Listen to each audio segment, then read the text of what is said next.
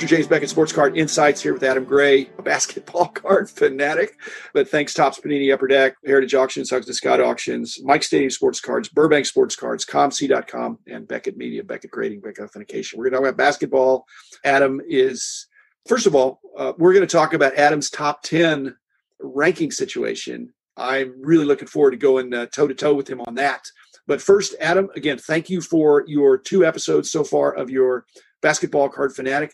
Before you get started, tell the listeners where they get the first one for free, but just tell them where they can go and how they can get. They probably remember that you're the Instagram guy, but the real 27 guy. Yeah, there's 2 ways that they can get it. They can email me at basketballcardfanatic@gmail.com. Like you say, I'm happy to send the first one over for free. And like you said, last episode, I think issue 2 is significantly better than 1, but you can get a good sense of what the magazine is from issue 1. And then if it's easier for you, Instagram's great for me. I'm on there all the time, and my call name on there is The Real 27 Guys, THEREAL 27GUY. Reach out. I will be happy to send that to you and would be honored and love to have anybody subscribe to the magazine. Highly recommended.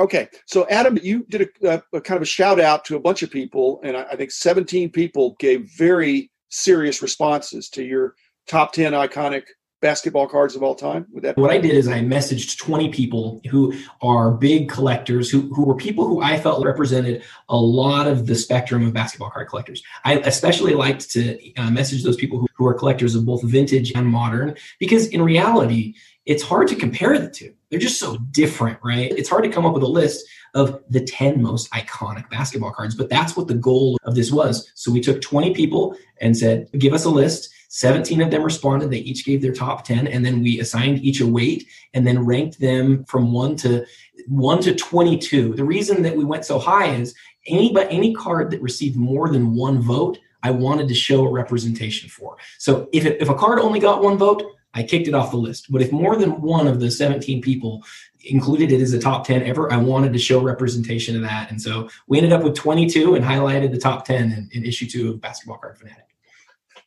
Okay, and I got a kick out of it, and I think I was one of the 3 that didn't respond, and I just want to apologize for that. But I'm Jimmy come lately now. So, do you want to hear my 10?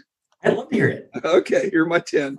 I don't have the full specificity, but because I'll give some latitude here, and I really just have 10, but I really don't rank them as much as it bothers me to say number 1 is Michael Jordan with his 86, 87 Fleer card, because it is so plentiful.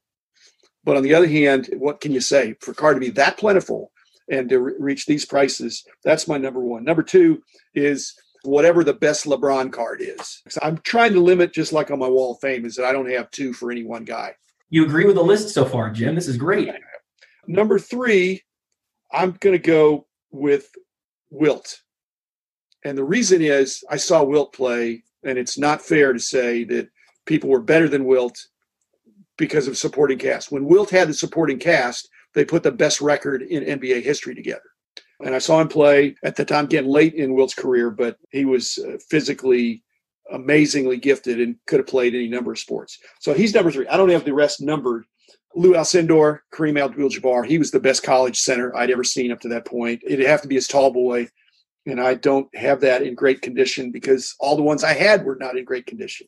So that's frustrating. Just staying with the centers, again, not in order, but George Mikan has to be there, the 48 Bowman. The guy won. He basically he was the closest thing to undefeated. Every year he won the championship. The only year he didn't, he broke his leg and he still played, and they almost won. And then staying with centers, Bill Russell's in there, not just because it's a great card of his 57, 58 tops, but also just the man, the person, not just the player. But he's the first Black coach, very articulate, really understood the game. I just think he was physically gifted, but he was a terrible shooter. He was a terrible shooter. And to do all he did when the guy, he was maybe a worse shooter than I am. And he was left-handed as I was. Okay, the last 4, let's see, 3, 4. I got Kobe next, and I'll let you pick a Kobe card. I would only really choose something from his first 2 years. The second year of Kobe cards opens up a whole bunch of really cool cards, including the jambalayas and the PMG greens and things like that. And then the Magic Bird, Dr. J, that has to be in there. That's almost getting a twofer. I've got Luka next. I think Luka has single-handedly been a game changer in our industry. Wow. He has single-handedly elevated Silver Prisms, unnumbered cards, not scarce, to outrageous heights and easily gemmable, or whatever word you want to say, for getting high grades. That movement really has taken off, and it's here to stay. But if anybody ever does the math, which is your market cap stuff, which I'll get to. So Luka, just on the strength of the Silver Prism. And then if I'm allowed to have one more guy, it'd be Giannis. And there's 1.8 million reasons why. I don't think he belongs in the top 10. He would be in my top 10 of best players, but he's there. My honorable mentions were Shaq, Tim Duncan, the Big O, Oscar Robertson, Pistol Pete Maravich, who was probably the most fun to watch, Hakeem Olajuwon, one of the most skilled big men, Dr. J, who has great highlights, Jerry West, the logo, and my boyhood kind of hero at that point, Steph Curry, who proved you don't have to be huge to be an amazing, skilled shooter and ball handler. I'd have sentimental reasons, have Dirk. You're not going to make the top 10. And then Zion, again, has anybody ever done less with more? Whatever. He is a physical, impossible specimen. And just on the promise and on the sizzle, he single-handedly took Panini's pricing to unbelievable heights, such that now, facing this next year, there may have to be a correction because there's no Zion, there's no Luka. Now, maybe somebody will emerge, but it sure doesn't look like it right now. And so this thought that every year you're going to produce more cards, every year they're going to cost a little bit more. This may be the year that's the counterexample. That's my 20. Do I get to tell you what I think? Yeah. So go for it. Yeah. So I love your list. I think we have a lot of, in the top 10, I think we have 8 of the same top 10, which is pretty high correlation. And it's the first 8 that we have the same. Almost everybody had the Jordan card, number 1, by the way. Of the 17, I think it was 13 people listed the Jordan Fleer card as the most iconic basketball card of all time. The thing that your list you went through the top 20 people. The thing that was clear as I sent out this list is that a lot of people really wanted this list to have a lot of Jordan on it. Right. There were several lists that had 3 Jordans. And I think if I remember right, 6 Jordans had multiple votes. Right. Cards like the first Upper Deck autographed jersey card are considered extremely iconic. And in fact, that card came in as the number 7 card ahead of Mike and the Alcindor and the Russell. The only player who had more than 1 card receive multiple votes was LeBron. And he only had 3. Jordan had 7. I think your list was special. The thing that was interesting to me, though, is that people view the word iconic differently. It means different things to different people. Some people sought to clarify it with me beforehand, and I wouldn't do that. I just said, here's the word. Here's the question that I'm asking everyone. So for me, and you named this one number 11, you put Shaq number 11. I had the Shaq Upper Deck card as the number 8 most iconic card ever. And I don't think people remember how big of a deal it was when it came out. I do remember, but I can't collapse all that interest. It's not a bone to pick necessarily. And market cap is important. But market cap by condition of a card is short-sighted. I agree. Market cap by all conditions of a rookie card of a player is still not the whole story. Market cap needs to be the total value of the cards of that player. I agree. The problematic aspect of that is that, and it would temper some of the enthusiasm for Luka and Zion and anybody young, because Luka has 2 years of cards now, going on 3. Zion has 1 going on 2. The market cap in 10 years is going to be huge. By limiting it to rookie cards, you create this graded rookie cards. You create this sort of population to draw from and to clearly evaluate. And that's empirical. It's empirical. Yeah. It is. And your previous company, Beckett, does a far superior job to PSA, by the way, at being able to pull that population data, put it in an Excel spreadsheet. And then for me to go price it and then to create the market cap was far easier on a rookie basis. And what I found in issue 1, this was my question. I said, it feels to me like LeBron rookies have a much higher market cap than Jordan or than Kobe. I just want to see what it looks like. So I took every LeBron rookie and XRC. I took every Kobe rookie, every Jordan rookie and XRC, and I compared them all in every condition and their whole market cap. What I found was that LeBron's market cap, this is unbelievable.